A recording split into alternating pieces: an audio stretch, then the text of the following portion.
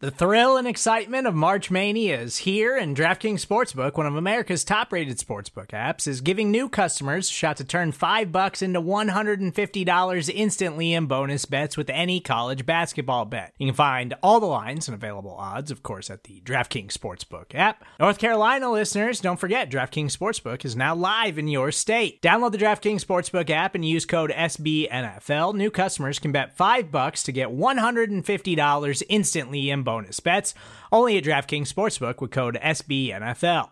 The crown is yours. Gambling problem? Call 1-800-GAMBLER, or in West Virginia, visit www.1800gambler.net. In New York, call 877-8-HOPE-NY or text HOPE-NY. In Connecticut, help is available for problem gambling. Call 888-789-7777 or visit ccpg.org.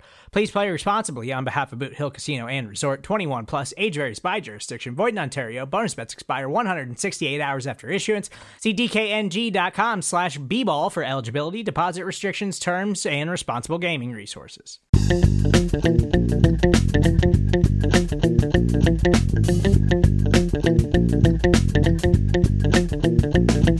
Welcome back, Buffalo Bills fans. It's Matt Warren, editor-in-chief at BuffaloRumblings.com and host of Buffalo Rumblings Q&A on the Buffalo Rumblings Podcast Network.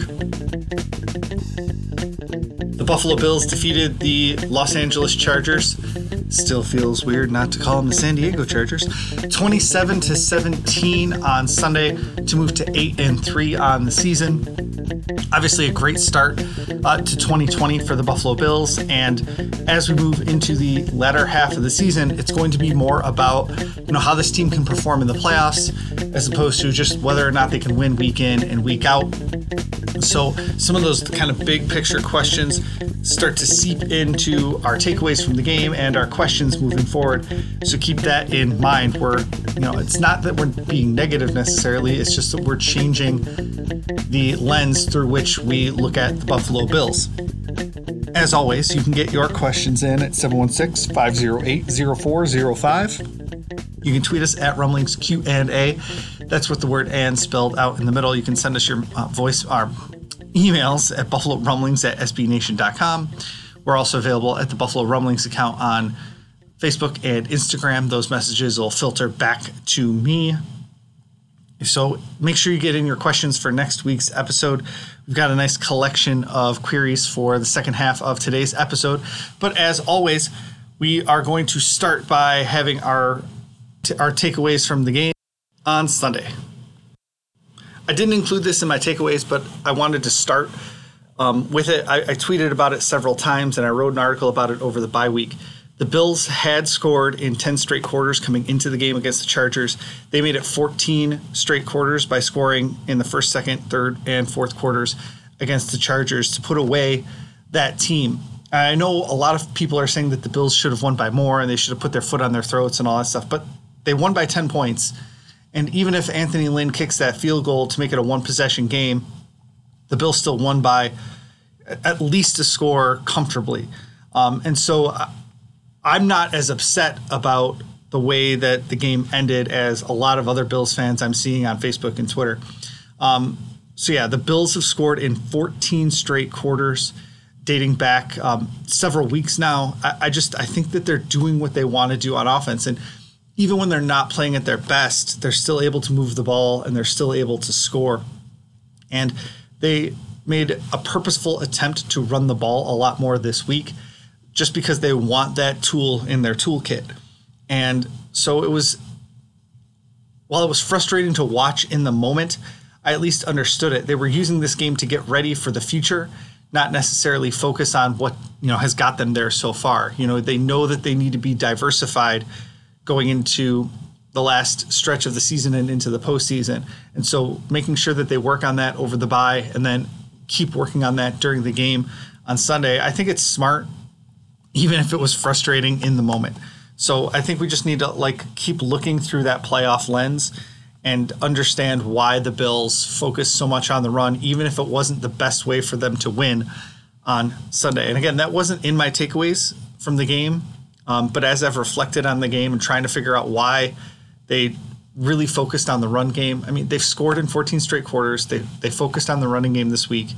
They're doing things to build towards a bigger future. And And I wanted to start on a positive note because my first takeaway was negative, and it's 5 more questionable throws from Josh Allen. Josh Allen, you got to take the good with the bad. And so if you love it that he can wrestle through defenders and throw a ball down the field that's a 50-50 ball that your receiver's going to catch, you also have to understand that sometimes he's going to be in the grasp of a defender and just kind of chuck it up over the middle of the field where it could get picked off. And we saw at least 5 of those throws on Sunday against the Chargers. I think only 1 was picked off. But, we saw him throw it into the middle of the field when he was in the grass. We saw him, as he's getting taken down and his ankles being bent down behind him, try to throw it out to the flat.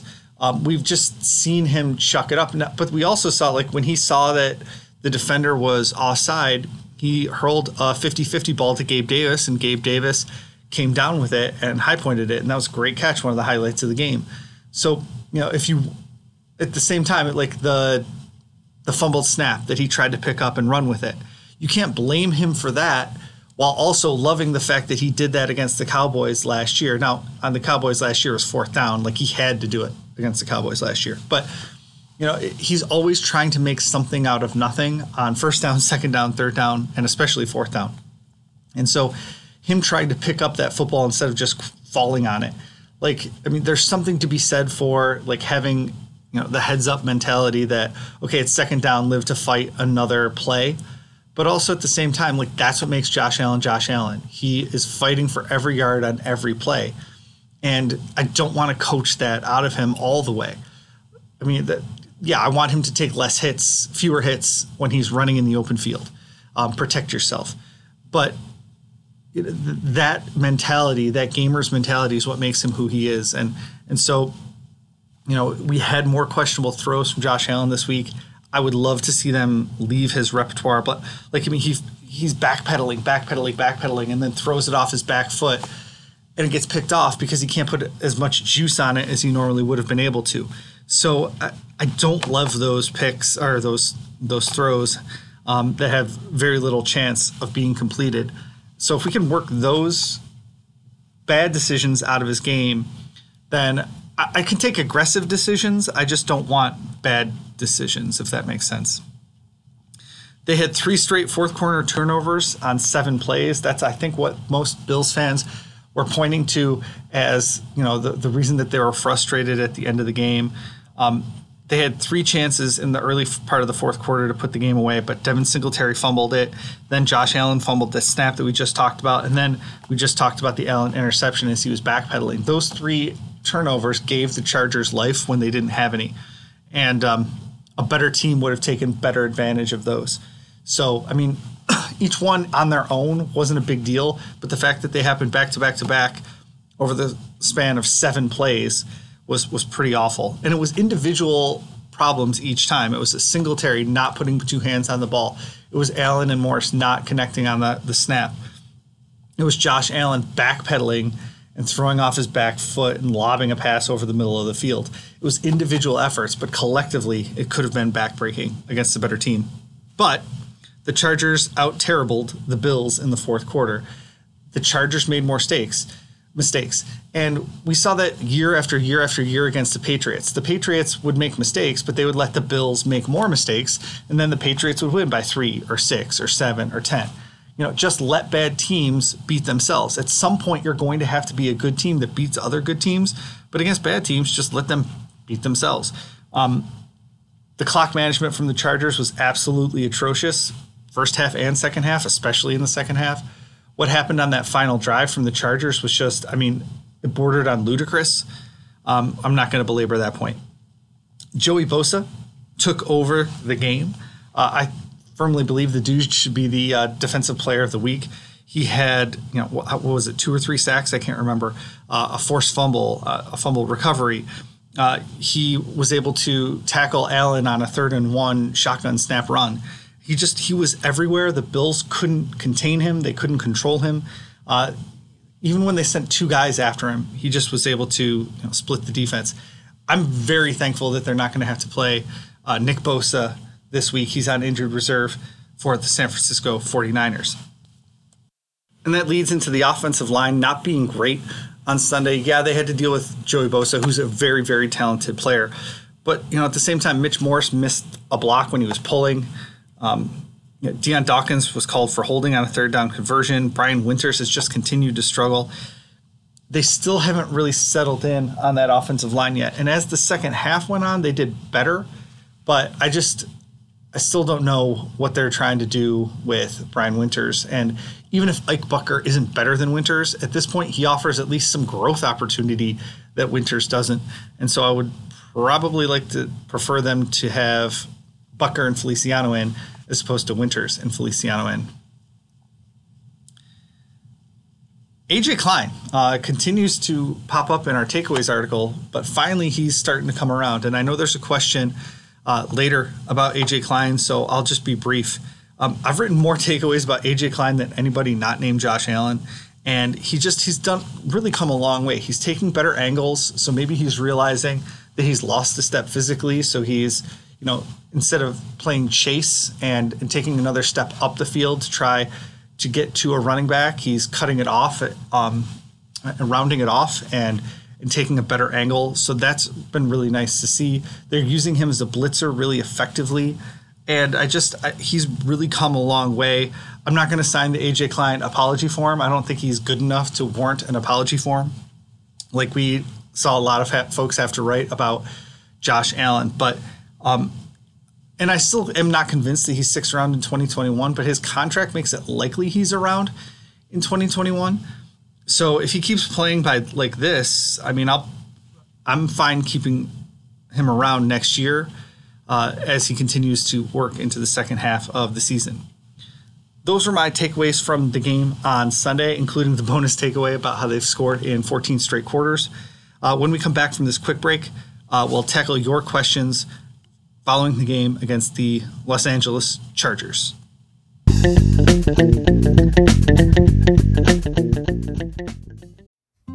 Support for this show comes from Sylvan Learning.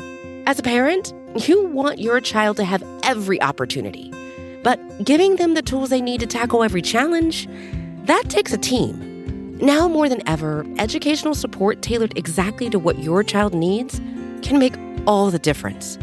That's why parents have trusted Sylvan Learning for 45 years as the ultimate teammate in their child's educational journey, instilling in them a love for learning and a passion for reaching the next level. And Sylvan's Insight Assessment can identify gaps in learning and areas that could be of concern for your child. It's a 360-degree view into your child's learning that you can't find anywhere else, and helps ensure that your child didn't miss something in school that might put them at a disadvantage in the future. And right now, it's the best price of the year at $29. Go to sylvan29.com to learn more and get your child's assessment for only $29. That's SYLVAN 29.com.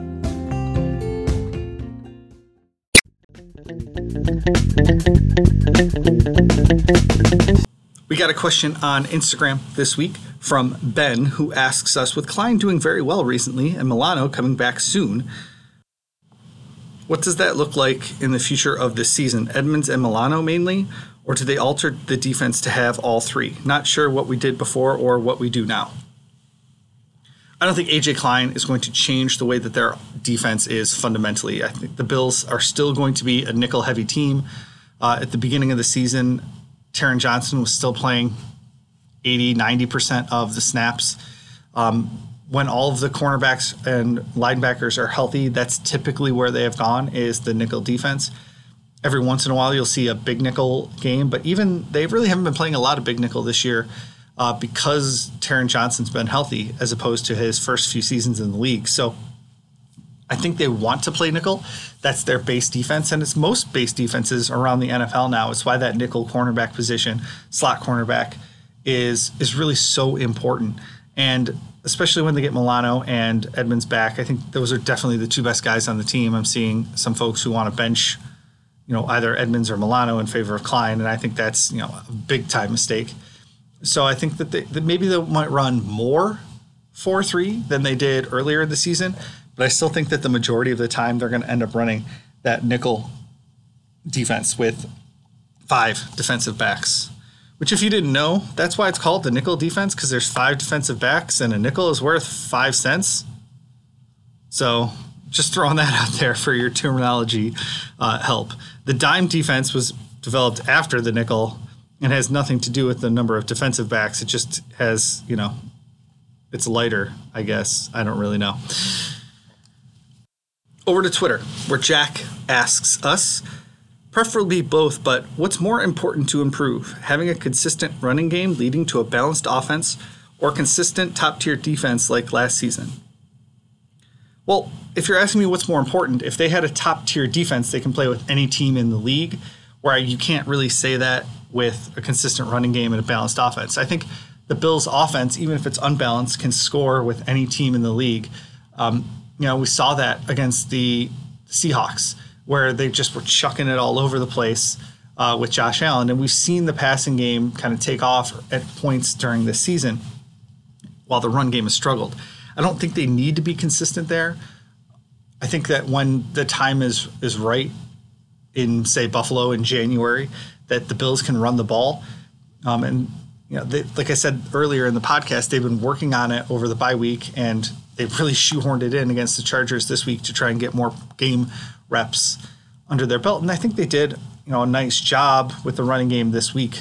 We saw some nice big runs pop out from both Zach Moss and Devin Singletary this week. So, which is more important? If the Bills can have that top tier defense again, where they can stop other teams from scoring 30 points, or they can, man up with the Titans or the Chiefs or the Steelers, like that's who they're going to have to beat in the postseason. And having a suffocating defense that can do what, say, the Bills did to Tom Brady over the last couple of years, where they were really able to limit what those other great offenses were able to do, I think that's way more important for the success of the Bills going forward. It's also much harder to do because in the run game, you're talking about maybe, 1 or 2 players at the point of attack and the running back finding the hole and going. And Brian Winters can have a terrible rep on the right side if the run's to the left, for instance. And plus, there's a lot more mistakes that a defense can make against the Bills' run game. But if you're talking about playing a defense that's suffocating for the entire game, there's a lot smaller window for error there. All the Bills have to be in the right spot at the right time, making the right play, all in sync, making the right decision. And that's why it's so hard to maintain defense from year to year. And we've seen it over and over again. Frankly, the fact that the Bills were able to do it from 2018 to 2019 was pretty remarkable, that we didn't see this kind of backstep last year. And so, even look at a guy like Tre'Davious White, who is playing worse this year than he did last year. He's not necessarily in worse positions. He just hasn't been as lucky. When he puts his hand up, he hasn't been hitting the ball. It's been going around his hand. So, he's been in pretty good position most of the time.